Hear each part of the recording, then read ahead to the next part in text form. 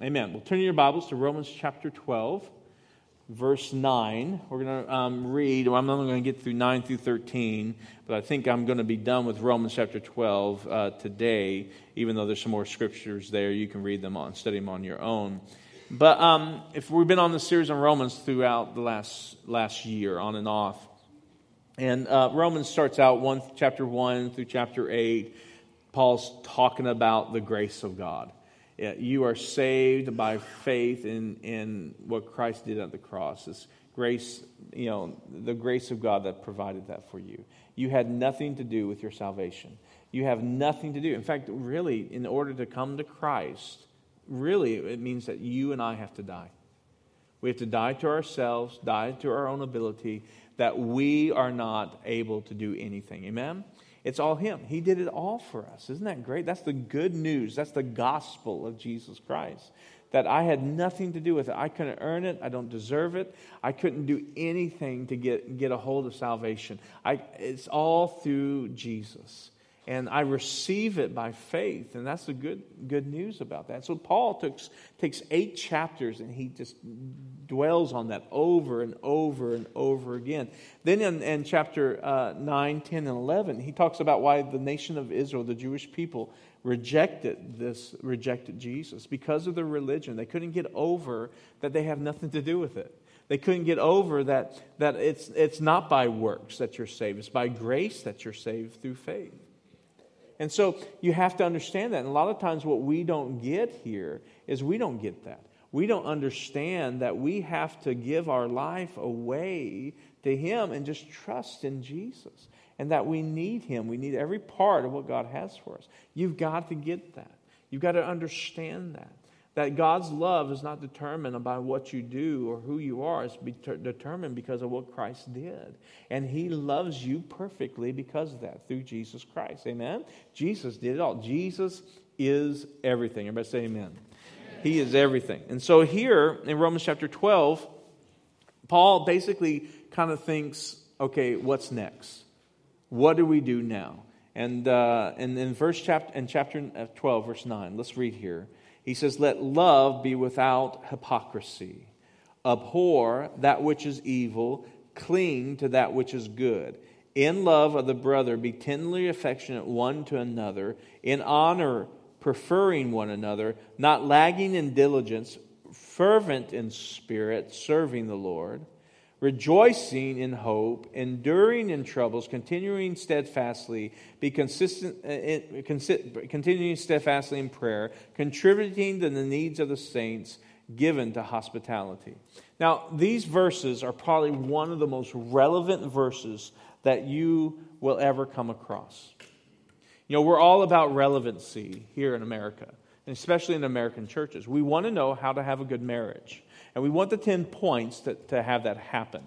Or we want to know how to have good finances and to be blessed and everything else. And yeah, of course, we see that in the Bible and see that taught. But these things right here, and in fact, the first one, let love be without hypocrisy, is probably one of the most relevant things you can do. And if you learn this and you get this, and if I walk in this daily, my love being without hypocrisy, I don't have to worry about my marriage because my marriage is going to be good. I don't have to worry about any relationships because it's going to be good. I don't have to worry about my money because it's going to be settled into these verses. So here, in these verses I just read, there are about 13 different behaviors that Paul tells us as Christians we should do. Now, you don't do these in your own strength. It's all about the grace of God, the enablement of God. You do this in the strength of Jesus, but He's laying it out. If you have been changed, if you have given your life to God, guess what? This is how you're going to act. You're going to act like these things. So he says at the first one, which is the top one, and everything flows out of this, let love be without hypocrisy. Now, the word love here is the word agape. Now, agape in the Greek language is really the highest form of love. There's 4 words that describe love in the Greek language. You have agape, you have eros, which is more of a sexual love, and you have philos, which is a brotherly love. You have storge, which is a brotherly love or a family love. And you have these words. In our English language, we have one word that describes love. What is it? Love. So you use this, I love my spouse and I love my kids, but I really love this Mr. Goodbar. Right? We're so confused on our love, right? We don't really know what love is. And in this world, love is a real selfish thing, right? In fact, Paul says, let love, agape. Now, this word agape is the type of love that God has. It's the God kind of love that He brings towards you and me. It's a love that says, I love you. That's all it says. It doesn't say like in our kind of love. Our kind of love that we drum up is I love you, but do you really love me? I love you and I'm waiting to get something back from you. It's a selfish love. So Paul uses a very strong love, and they don't use this much, especially when it's relating to us, but he's saying that we as believers, by the grace of God, should have a love that's like God. As a believer, you and I should love without hypocrisy. You know what that word hypocrisy means? It means that as you're acting or using a script. It's not real. It's in your mind, but it's not in your heart. So love without hypocrisy means it's not really coming from here. It may be coming from here. I love you, but there's something else attached to it. It's a self-serving love. And Paul says, love without hypocrisy. That you and I need to come to a place of loving people with a pure love, a love that says, I love you, not seeking something else. And I'm telling you something, this is hard. This is not easy. It's not easy to love. Not this kind of way. In fact, you can't do it in and of yourself. There is no way humanly possible you can love somebody without hypocrisy. I can't do it. I've been studying this for weeks. There is no way that we can love people without hypocrisy except by God. You know, Jesus says it's so important. He says, John 13:35, he says, by this, all people will know that you are my disciples if you have love for one another. It is such an important thing. It's that we often, a lot of times, we skip it. We don't really get into it. But we need to love without hypocrisy. We need to be able to express our feelings from our heart, not from reading from a script. Genuine agape love is a love without selfishness. It's without a selfish agenda. Much of what we call love is self-serving almost every single time. And we have to change that. And we have to get that because what? Not just only for us as the body of Christ, we need that for each other, but this world needs to see something greater than a love that's self-serving. You know, everybody has to deal with this. I mean, everybody. You have people getting to know you because they want something from you. You know, this even happens in my profession as a pastor. I see this all the time. I even have to deal with this. Is why do I love you? Is it to get something out of you? Is it to make budget? To stroke my ego? I have to look at that. Why am I loving people? Do I love people who don't come to my church? I mean, it's something that we all have to deal with. And see, you have to deal with the same thing. Do you love people who hate you? You know, this is going to be really, really good preaching. I want you to know that. We need this. I mean, it's not something that you signed up for. I didn't let you know. You could have read before. I told you where I was going, but you're getting something really good here. But it's so needed in the body of Christ. Paul lists love first among these desired behaviors because out of love, everything flows out of this. Why do you do what you do? Why do you cook meals for your family? Is it to them to tell you how good it is? And if they don't tell you how good it is, you can cook your own meal. All right? Amen? You can do it yourself then. So 1 Corinthians chapter 13 says this. This is love. Love is patient. Love is kind. It does not envy. It does not boast. It is not proud. It does not dishonor others. It is not self-seeking. It is not easily angered. It keeps no record of wrongs. Love does not delight in evil, but rejoices in truth. It always protects, always trusts, always hopes, and always perseveres. Now, don't tell me you can do that of yourself. There is no way. This is a way of life that he's telling us to live. We're supposed to live a love, agape love, just what I just read about. A love without hypocrisy. Love is the most valuable thing than any other. It's more valuable than any spiritual gift. In fact, spiritual gifts without love is worthless. This type of love, love without hypocrisy, is something that God has called you and I to walk in. And how do we do that? And that's the question I've been asking. God, how do I get that? Because I can see times in my life where maybe I have this, but there's times I don't have this.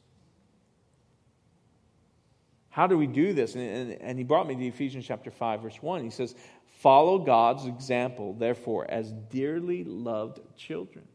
You know, when Jesus died on the cross, the veil was torn in two. That meant that we have access to the throne of God. It's not access just to get something. It's access to become someone. God gave access to His throne, so we as a people, as His people, have access to the model of love.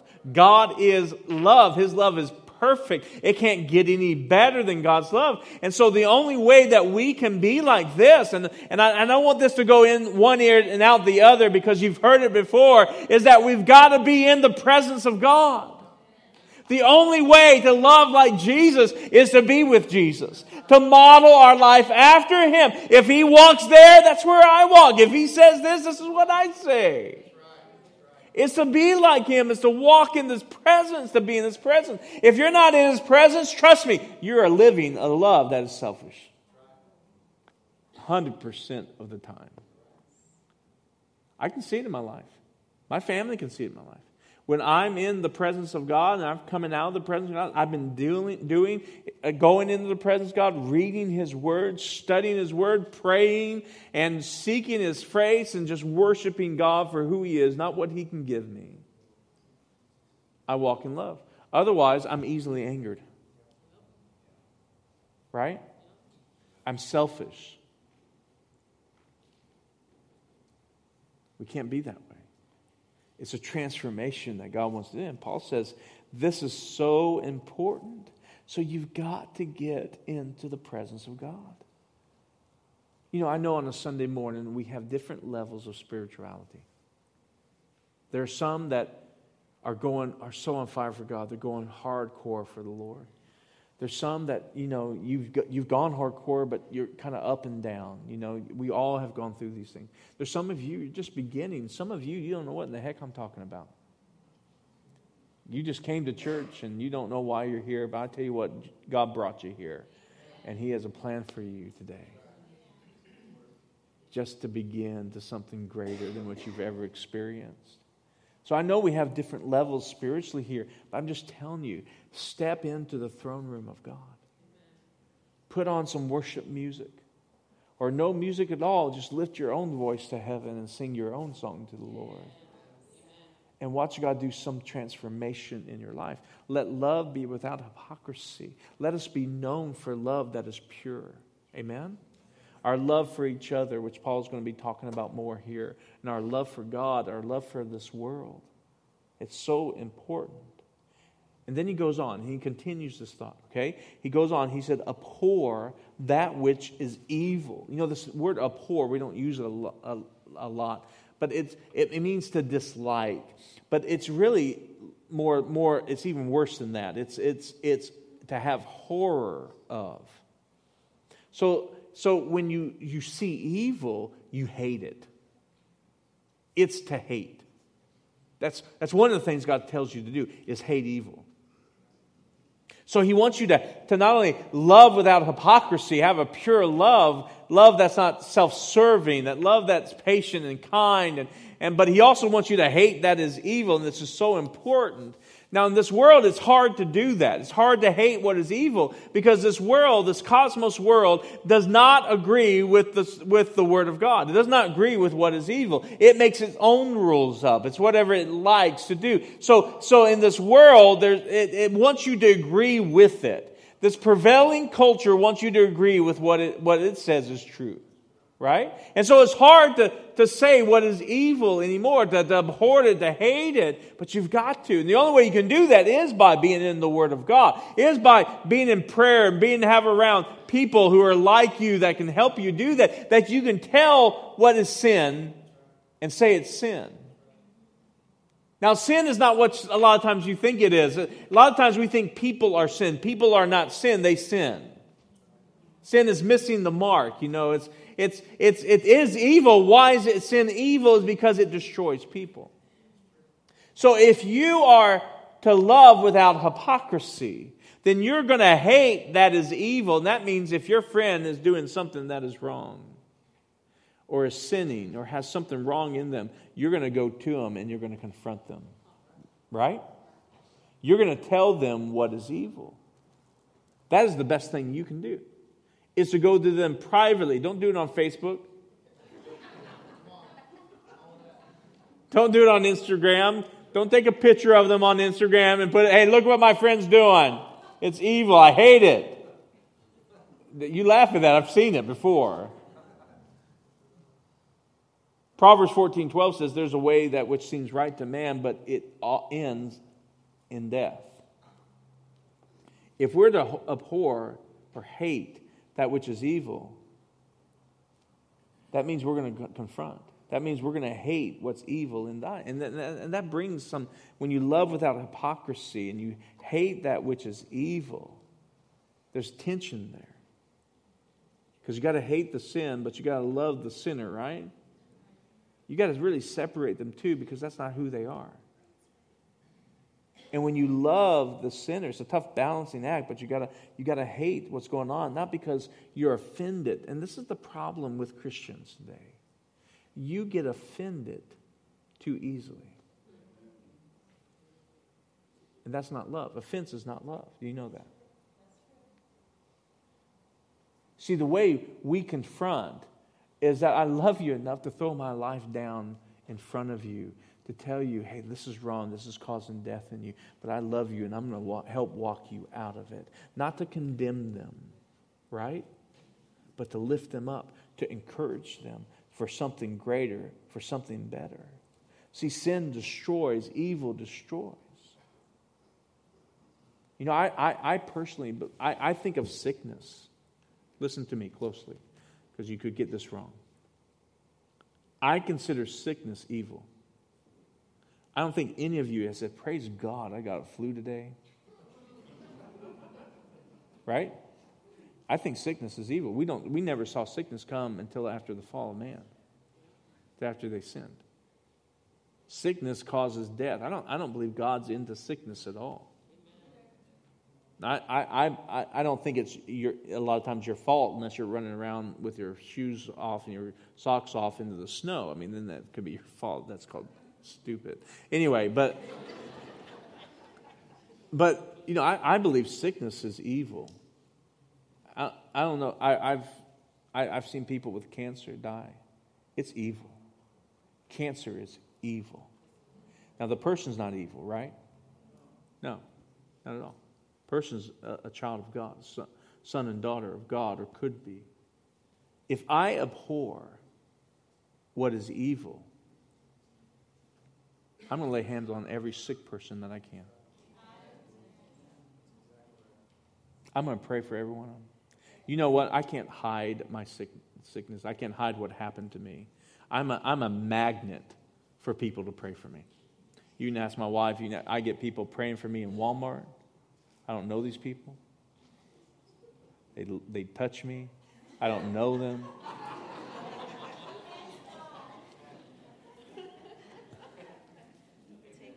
Everywhere I go, a conference, you just can't hide anything. Every one of us got something wrong with us. I can't hide this at all. So what happens is people pray for me all the time, and I love it. I just love it. I love people praying for me. And I don't know what that sound is, so don't worry about it. I was gone. Good. So the thing about it is, when people pray for me, guess what I feel? Loved. They hate what I hate. And they're putting their agreement where I've put my agreement. I don't know these people. And yes, it interrupts my time. I'm going into Walmart to get some Twinkies, but yeah, they interrupt me because they hate this evil that has happened to me. Now, the person's not evil. And the person and if you're sick, you did nothing wrong. But God hates the sickness inside of you. Some people say, well, God can use it. Yeah, definitely. God will turn what was meant for harm into good. We see that in His Word, but God didn't cause it. Evil caused it. Sin caused this. The devil. So it's so important that when we abhor what is evil, that if our love's going to be without hypocrisy, it takes action. That when I see people, I'm going to pray for them. If I see things going wrong in their life, I'm going to confront them. But I'm going to love them through it. Amen? I got to get going. I'm not going to finish this. But cling. The next one he says, cling to what is good. You know that word cling means to glue together. You don't like my message, honey?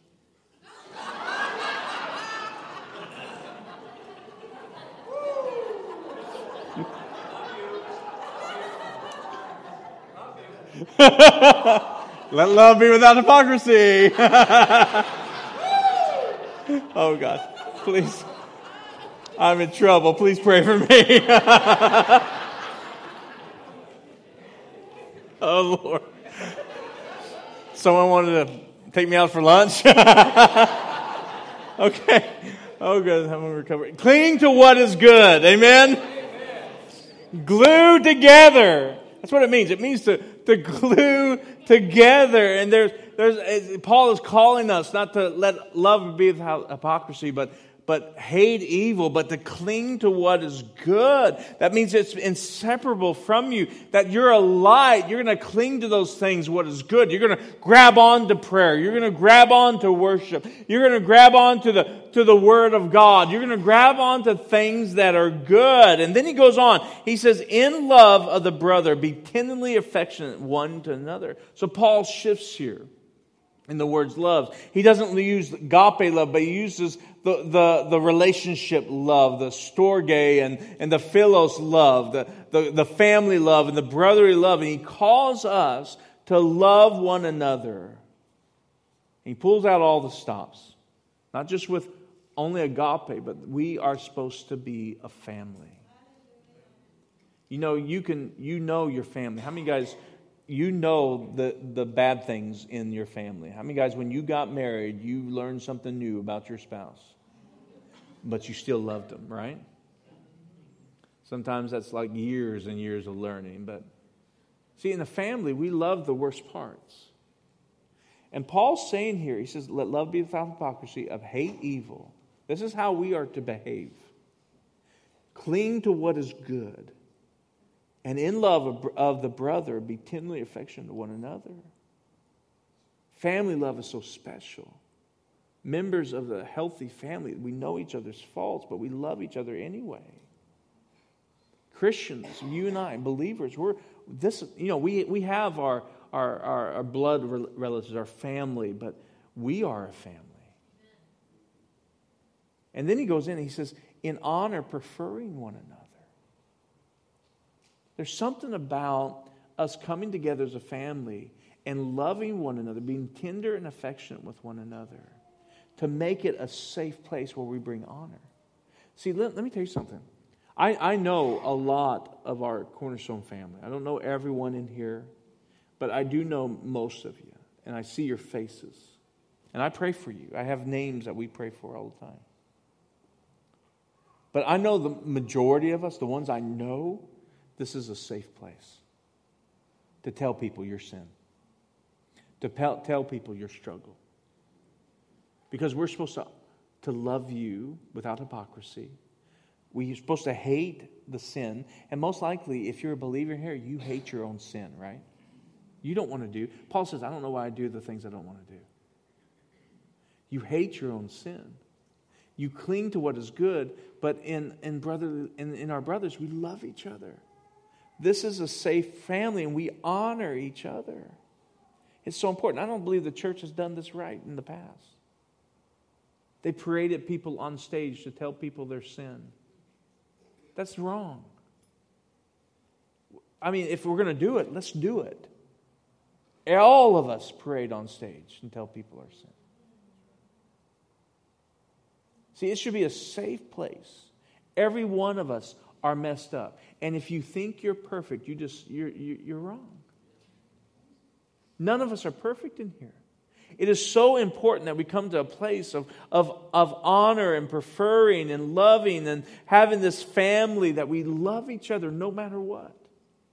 And if you're dealing with things, I'm going to help you through it. I'm going to walk you through it. I'm not going to condemn you. I had a youth pastor call me one time and asked me what he should do. There was this girl, and she's 16 years old on his worship team. That was a worship leader. And she had confessed that she had had sex with another guy outside of marriage. And she confessed that. And he says, Sean, I'm going to kick her off my team. I says, why would you do that? Well, she sinned. I says, if you kick her off your team, you need to resign your position. He says, why? I said, because she sins, but so do you. And as a friend, I know your sin. Look at me. She didn't need to be kicked off. She was repentant.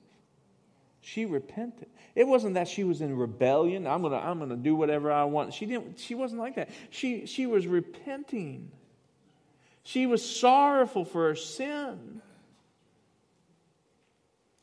She was sorrowful. And I says, if you kick her off, you need to resign. See, but that's the way we've done it. We've made the family of, I'm going to kick you out of the family if you're not perfect. Where all of us are not perfect. And listen, I'll tell you what, if he would have done it, he didn't do it. You know where? That girl is a worship leader at another church and across the country here. But she's leading worship and she loves Jesus. But that's why so many Christians are hurt in church, because we're not preferring one another and loving one another. Yeah, we're messed up, but we're walking towards being perfect in Jesus by the grace of God. And that's why Paul said, your righteousness are a filthy rag.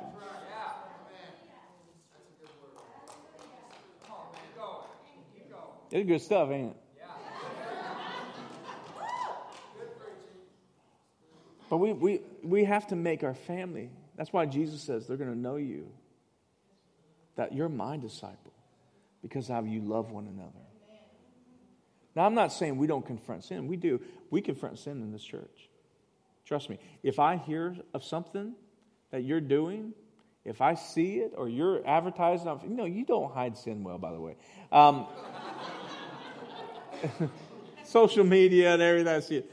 But listen, if I feel like it's wrong, you're going to be confronted. I'm going to find someone, if I don't know you personally, I'm going to find someone who knows you in our staff. If no one knows you, I said, do you know this person? No. Do you know this? I don't know this. If you don't know, you're going to have a call from me. And I'm going to bring you into my office. I'm going to say, there's something better for you. There's something greater. You don't have to do this. This is going to hurt you in the end. Trust me, we confront sin around here. But we love you enough to stay with it. We love you enough to know that there's something greater. And so Paul says, in honor, preferring one another. See, when love is absent, we want to outdo people. In fact, I believe in a lot of Christian circles, we want other people to sin because that gives us an opportunity to move up. But it's completely wrong. Paul calls us to a different kind of behavior, to honor other people, not to even outdo them. Some of you are so full of ambition that you're running over people. And you're hurting people. God calls us a different type of ambition. He calls us to help others succeed. right? To help others be a success. In sports lingo, it's called an assist instead of making it a goal. That you want to help others succeed. Some people are just all about them, all about what they want to do, and they're complaining about everybody else not doing anything. You know, we have when churches start in our city, I love it. We need hundreds and hundreds of more churches, by the way. We need hundreds of other churches to start. You say, well, there's a church on every corner. We need more. The population growth we are not keeping up with as in Christianity in America.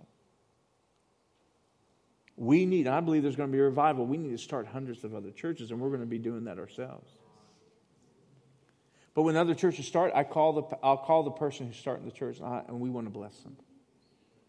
We've brought starting churches in here into our services, and we've even let them stand up. And I've told people, listen, if you're called to go to that church, you need to go. We're all about the kingdom here. We've got to prefer one another. We're not the only church in town. We're not the only church that God's going to move through. We want to bless other people. Listen. Other churches succeed is God's success, right? And we need to pray for that, amen? We need to believe God for that. We love other churches. I mean, we've given money to other churches when we could have spent the money, buying carpet. We've helped other churches get into buildings. And we've given tens of thousands away. And where we have dirty carpet. We love people. You got to do that. And that's what God wants you to do. Maybe you could be even in your own company that you work for. Maybe you're up for a position. But there's someone else up for that position. Maybe love, and I'm not saying you have to do this. I'm not saying this is God all the time. But maybe sometimes love would say, I'm going to help this person get that position than me. Woo, that's a big deal right there, right? Honor other people. Honor other people. You know, one way you can honor people is encouragement. Is to encourage them. Honor people. I was at a business leadership meeting one time, and companies are starting to implement this more and more, hopefully. They're saying that you'll get better outcome out of your staff, get better production out of your staff if you use a 10-to-1 ratio. That means you'll encourage them 10 times to the one time you criticize. The one time you confront, you'll encourage them 10 times. 10-to-1 ratio, praise to criticism. 10 praises for each one criticized. You know why they say that? They say it gives them vision of who they can be. Did you know encouraging somebody gives them the vision of what God's bringing them to? And that's how you honor one another. Now I got to get moving on real quickly. Then he goes on. Paul says, not lagging in diligence. That means that he's moving on here. He's saying not lagging in diligence. He says that means you're not going to be lazy. You're not going to be slothful. You're going to realize that this is a mission of God, what we're talking about here. Loving without hypocrisy. Hating evil. Abhorring what is evil. Clinging to what is good. Honor and loving your brother and sister. Making it a family. Not lagging in diligence, but fervent. That means burning, boiling over in spirit. Serving the Lord. This is how you serve the Lord. Is this way. Is serving the Lord by doing those things. And then he says this. Rejoicing in hope. I love that part. That's all I'm going to get to today. But I want to end with this part. Rejoicing in hope. Because this is where it's bringing us to. When we create an atmosphere that's love without hypocrisy. And we have people that hate evil.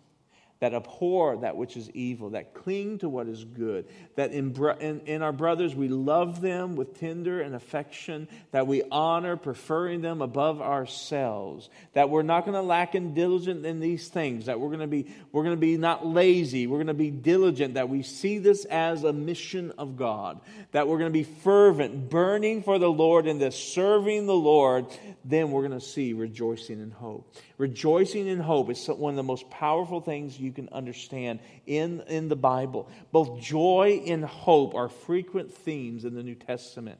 Hope is found in the very nature of God. If you know God, you're going to have hope. People say, I have nothing to hope for. If you know God, God is a God of hope. You cannot help but being around God and getting hope. No matter what your situation is, you run to God. He's going to point you to something greater in the future. There's going to be hope. And I love this. And it all comes back to the church. And what Paul is really understanding, he knows what Zechariah chapter 9 verse 12 says. Listen to this. Zechariah 9:12 says, return to your fortress, you prisoners of hope. Even now I announce that I will restore twice as much to you. I want you to understand that, because just reading that kind of, just whatever. But this is what this means. The word fortress is a place of safety. It's like a palace, a castle. But it's where people are. It's where your people are. See, Paul's telling us to love without hypocrisy, to abhor and hate what is evil, to cling to what is good, in our brothers, we love them with tender and affection, to honor them. He's doing this. This is why love is so important, so we can become agents of hope. So when I come together with my brothers and sisters in the Lord, whether it's in a church service, or it's in a home, or it's at a coffee shop, or it's somewhere else, it doesn't have to be in a service, but somewhere with my brothers and sisters in the Lord, I'm going to be increased. I'm going to be encouraged. I'm going to have a people that's a fortress around me, that I'm going to gain hope. See, when genuine love is exchanged with other believers, hope is going to be there. See, this is what hope does. Hope is an avenue where people can encounter God. Let me say that again. Hope is an avenue where people can encounter God. Oh, how I pray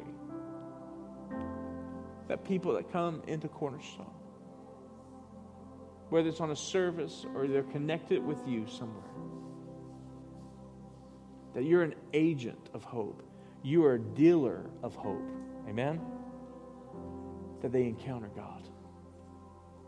See, this is the whole point of Paul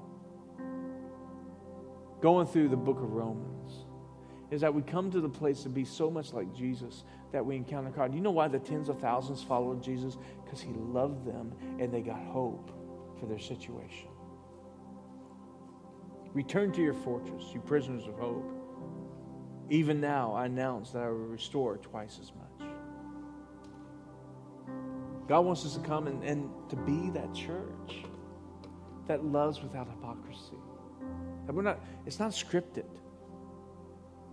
It's something in here.